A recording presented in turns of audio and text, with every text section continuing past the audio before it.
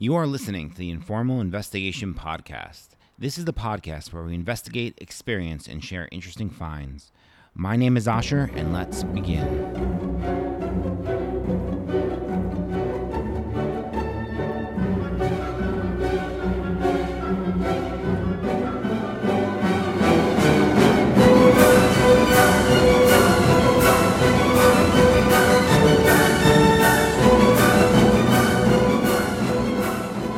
The Informal Investigation Podcast is for entertainment purposes only. We are not responsible if you mess up. You should always do your own homework. If you try anything mentioned on this podcast, you are doing so at your own risk.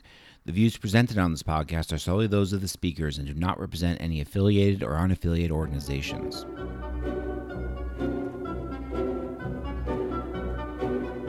Today, we are opening an informal investigation into dry cereal. If you like what you hear on this podcast, please subscribe to us on your podcast listening app of choice to be notified about all of our latest episodes. Disclaimer: this episode on dry cereal got way more out of control than I expected. What started out as an investigation into cereal turned into a deep dive into gastrointestinal diseases, the war on masturbation, corporate legal battles, suicide, and ultimately the making of the official Informal Investigation Podcast Cereal. Consider yourselves warned. To get our story started, let's take you back to the breakfast table before the 20th century. Generally, there were two versions of the American breakfast. The first one, if you were rich, it was a meat and fat-heavy meal consisting of bacon, gravy, fried potatoes, and who knows what else. Obviously, this was not a very healthy way to start your day. The second version, if you were poor, you would eat hot cereals from grain, whether it be porridge, gruel, or mush. I wasn't exactly sure the difference between these. With a little help from Wikipedia, it appears that porridge is a breakfast cereal made by boiling ground or crushed grain with water or milk. Gruel is similar to porridge, however, it is generally thinner. Mush, on the other hand, is a cornmeal porridge that can either be served as is or allowed to set, then cut into squares and fried. These hot cereals were labor-intensive, requiring hours of boiling over wood stoves that were hard to control every morning. I bet all the mothers out there were starting to get fed up and needing to wake up hours early to make some hardly appreciated mush for their family. The obvious disadvantages of these two breakfast options left a vacuum for a revolution of the American breakfast.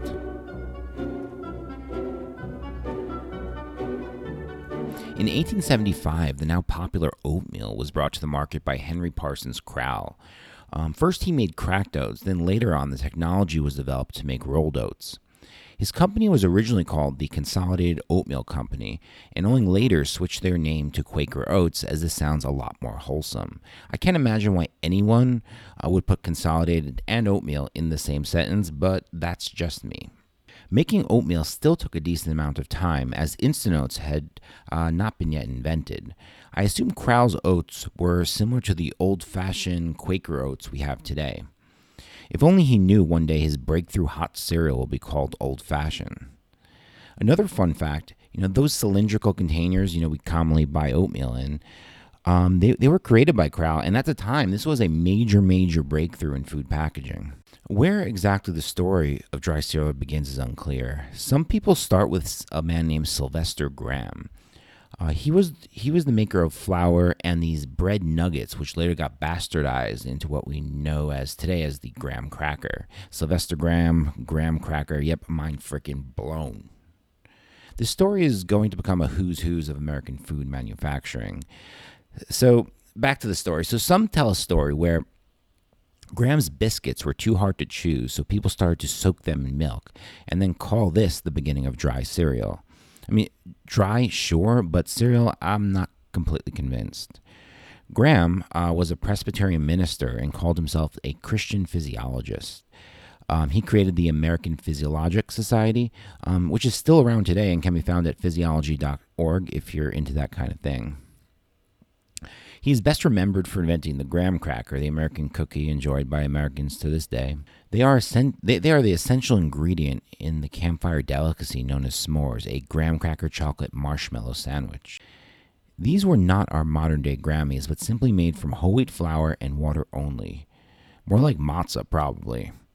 The purpose of these little nuggets were part of his program to stop sexual impurity and the urge to masturbate. It seems everyone at this time in history had a bone to pick with masturbation. In my opinion, Graham was not the inventor of modern-day cereals, but rather the maker of a really bland, hard-to-chew cracker. So who invented cold cereal? We likely won't ever know for sure. The top contenders are one of the Kellogg brothers of Kellogg's cereal, C.W. Post, this is the Post of Post cereals, or Henley Perky, the inventor of shredded wheat.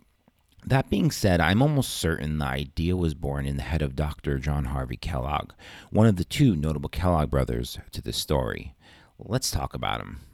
His contributions to society were much more far-reaching than just being a cereal monger. He was a talented physician, opened his own hospital called the Sanitarium, wrote numerous books, and treated thousands of patients. Like many physicians, his dedication to medicine started with his own personal ailments. In his younger years, he had consumption, also known as pulmonary tuberculosis, colitis, severe constipation, and an anal fissure. And that's a rip in your butthole, and yeah, it's as painful as it sounds. Now imagine this. Imagine being constipated with a rip in your butthole. That really, really has to hurt. It's no wonder he developed an obsession with colon health and taught all of his patients the importance of multiple soft bowel movements daily. When you have an anal fissure, you want your bowel movements to be as soft as possible so they just kind of slide out and allow the wound to heal. I apologize for all this imagery. He actually went to medical school 3 times. The first 2 times he felt his schooling did not provide him with adequate education. This ultimately led him to Bellevue Hospital Medical College, where the education did meet his expectations. It seems he first got the idea of ready-to-eat breakfast cereal while in medical school. While a medical student, he could not afford the time to make a hot bowl of porridge or afford the price of salted meats. He was also a vegetarian, by the way. At the same time, he needed something that would produce his desired 6 soft bowel movements every day. Yes, 6. That was what his goal was. I can actually relate to this, not the bowel movement part, but back in my schooling days, I perfected the Eggrito, Thermos Oats, and the Rapid PB&J assembly line. In medical school, you quickly figure out that the amount of learning that needs to happen is greater than the amount of time you have to learn it in. You quickly discover you need maximum efficiency in all aspects of your life. My first med school discovery was Thermos Oats. This is a technique to cook oatmeal using a thermos so you don't have to stand there stirring a pot for half an hour. I actually made a YouTube video on this while I was in school. You can find this on the Informal Investigation YouTube channel if you'd like. It's a little embarrassing. My next idea was the Eggrito. This is a fast food egg sandwich I created where you place a corn tortilla on a plate, crack an egg on top of it, add any toppings you would like, then place another corn tortilla on top. Then the plate is placed in the microwave. The end result of this whole thing is an egg sandwich, and I found this was the only way to make edible eggs in the microwave because the tortillas help contain the moisture in the eggs. My final contribution to fast food in medical school was my PB&J sandwich making technique. I would pretty much make an entire loaf of bread worth of PB&Js at once and then put it back in the loaf bag. This way, for lunch, all I needed to do was reach into the bag and grab a sandwich. If you decided to only try the above diet for a day, I don't necessarily recommend this. It would likely cost you less than $2. Dr. Kellogg reported in a letter that once he had his diet locked in, he was living on 6 cents per day.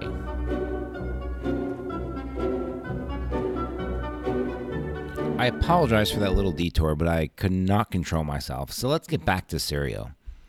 The next step in the dry cereal journey was at Dr. Kellogg's hospital/medical spa called the Sanitarium, or the SAN for short.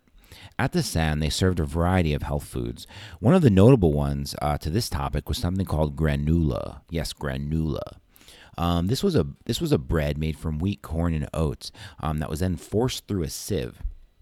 I'm assuming these looked like little breadcrumbs. It seems these were like a really big hit at the SAN because people would even take boxes of this stuff home with them. Dr. Kellogg's brother Will even set up a mail order business for granola. Unfortunately, it seems another doc named James Jackson from New York already invented a cereal called granola and sued Dr. Kellogg, forcing him to change the name to granola. Will Kellogg built up their granola business to a point where supposedly they were supposedly selling 2 tons of granola every week. Around the same time, an eclectic man named Henry Perky, who was originally a school teacher, then a grocer, then an attorney, a Nebraska senator, and finally the proud inventor of shredded wheat. He was a chronic sufferer of indigestion, a not uncommon ailment at the time. And he would read everything he could find on a cure for his GI distress. With the help of a machinist friend, he created a machine that made his little whole wheat mattresses. After some tweaking, this became known as shredded wheat. He later held more than 40 patents for machines that made cereal. Supposedly, Perky and the Kellogg's interfaced when the Kellogg's were going to buy his shredded wheat business, but the deal ultimately fell through. Following the failure of the shredded wheat deal, the Kellogg's created a test kitchen in the basement of the San where they started working on their flake cereals. The Kellogg's original cereal creation was likely the combined work of Dr. Kellogg, his wife Ella, and his brother Will. After many experiments in their test kitchen, they created wheat flakes that they called granose. Gran, which stood for grain, and os, which I'm not quite sure about, but it's typically seen as a suffix for sugars in chemistry, like fructose, maltose, lactose. These flakes were a big hit at the San, and the patients especially liked them with milk. Next on our list is C.W. Post. Post suffered from various GI ailments and was a patient of Dr. Kellogg at the San. At the time, he was a failed businessman and could not pay his medical bills. To pay for services rendered, he helped out in the San's experimental kitchen. This gave him full access to the Kellogg's recipes. Soon after leaving the San, he created his own food manufacturing business.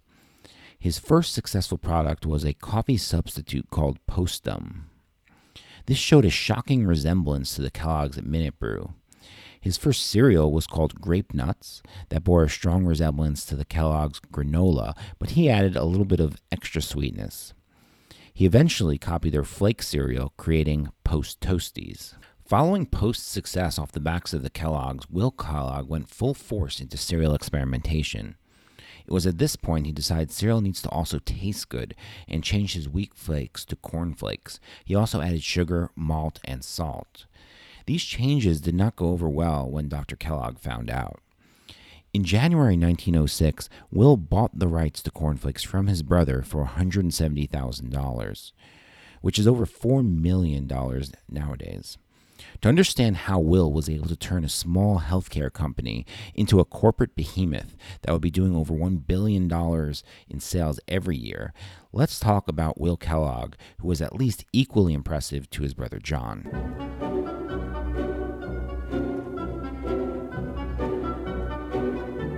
As a child, Will was berated and felt to have inferior intellect to his older brother John Harvey. He was berated by his teachers for not doing well in school, and his schooling ended at age 13. He only discovered years later that the reason he did not do well in school was simply because he needed glasses. This was the reason he later instructed his foundation to focus on children's dental and eye care. His adult life started out not all that different. He worked for his brother for the majority of his younger years. He successfully ran the sanitarium along with all of its side businesses to include the publishing company and the food company. Dr. Kellogg, unlike Will, was not a nice boss. It was reported that he would make Will take notes for him while he was taking each of his 6 bowel movements for that day. It is no doubt that running the San was a training ground for Will to be crowned the Cornflake King only 6 years after buying the company. Following Will's acquisition of the food company, he was strapped for cash and needed money to start his cereal empire. He was not able to even find a bank that would give him a loan back then. They felt the idea of cold cereal was still ridiculous. Will's success and the success of the cereal industry was because of multiple reasons that all perfectly fell into place at that time.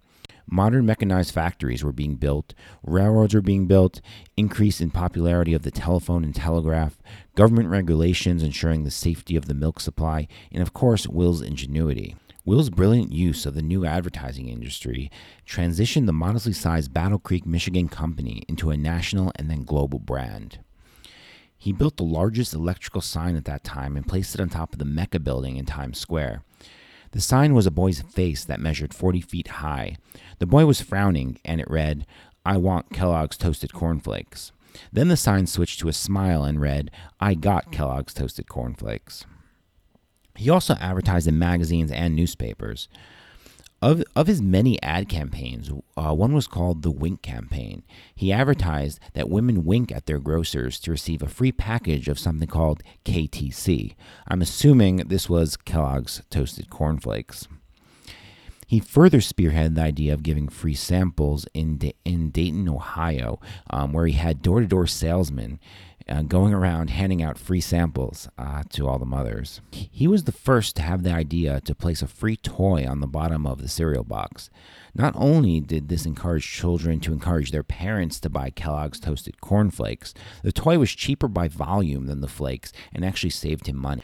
Of course, there was also the chants and slogans, the KELLO double good Kellogg's best to you, and our three friends, Snap, Crackle, and Pop, who helped in his advertising campaign. The campaigns also coined breakfast as the most important meal of the day. His words are still burnt into the minds of Americans. When I was in medical training, I would be counseling patients on weight loss, and we would be going over their diet. Naturally, we would start off with breakfast. There were many times that I found myself listening to patients explaining to me how they made sure to eat a large breakfast because it's the most important meal of the day. This ad campaign is so ingrained in American society that I needed to explain to people that eating more, even if it was for breakfast, is not conducive to losing weight. Sometime near the end of this investigation, I went on a first date with a lady we will call Meg, because that's actually her name. Trying to sound multidimensional, I told her about the podcast and my investigation into cereal. She asked me how I became interested in dry cereal. How did I get into this? The reason is likely a combination of fascination and disgust. Fascination because when I was a kid, I remember all the advertisements and dreamy cereals. Walking into the supermarket and seeing an entire wall of interesting flavored sweets, I had a chance at convincing my parents were a legitimate meal substitute.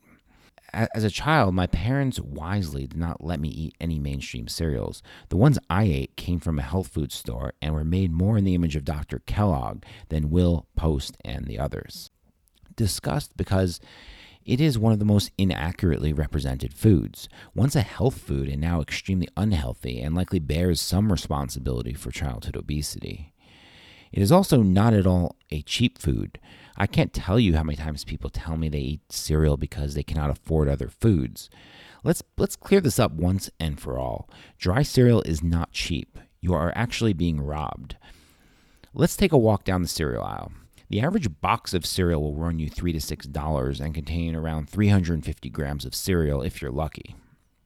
Now compare that to a small container of oatmeal that sells for $2 to $3, far more healthy and contains 850 grams of cereal.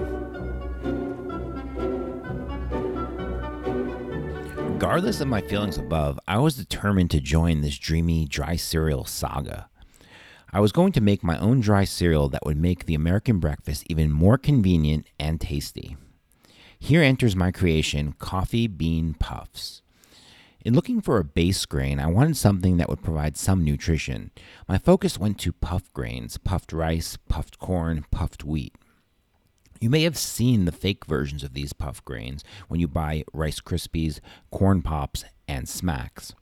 These are just some kind of batter shaped into what these puff grains are supposed to look like. Let's get back to my puff grains. After researching how to puff grains, which you can do at home, I realized that it is infinitely easier to buy already puffed grains. I experimented with these three grains and finally went with puffed wheat. Puffed wheat has a fantastic nutty flavor, great crunch, and is shaped like a coffee bean. I then found some extremely high-end instant coffee, added in vanilla extract, sugar, and a small amount of boiling water. After allowing the mixture to cool, I added it to the puffed wheat and allowed it to dry in a 170-degree oven. The final product is what I decided to call Coffee Bean Puffs. Every bowl of coffee bean puffs is equivalent to 1 cup of coffee. You pour a bowl of coffee bean puffs, add milk, and start eating. The milk will soon turn into a fantastic tasting vanilla latte, just like the milk of Cocoa Pebbles turns into chocolate milk. By eating coffee bean puffs, you are eating breakfast and drinking coffee at the same time. You're frickin' welcome, world. If you're interested in the recipe, please go to informalinvestigation.com, sign up for our mailing list, and we will send you the recipe for free. Before concluding this episode, I need to give a huge shout out to Howard Markel, the author of The Kellogg's. It was this book that inspired this episode and where I learned much of the history mentioned in this episode.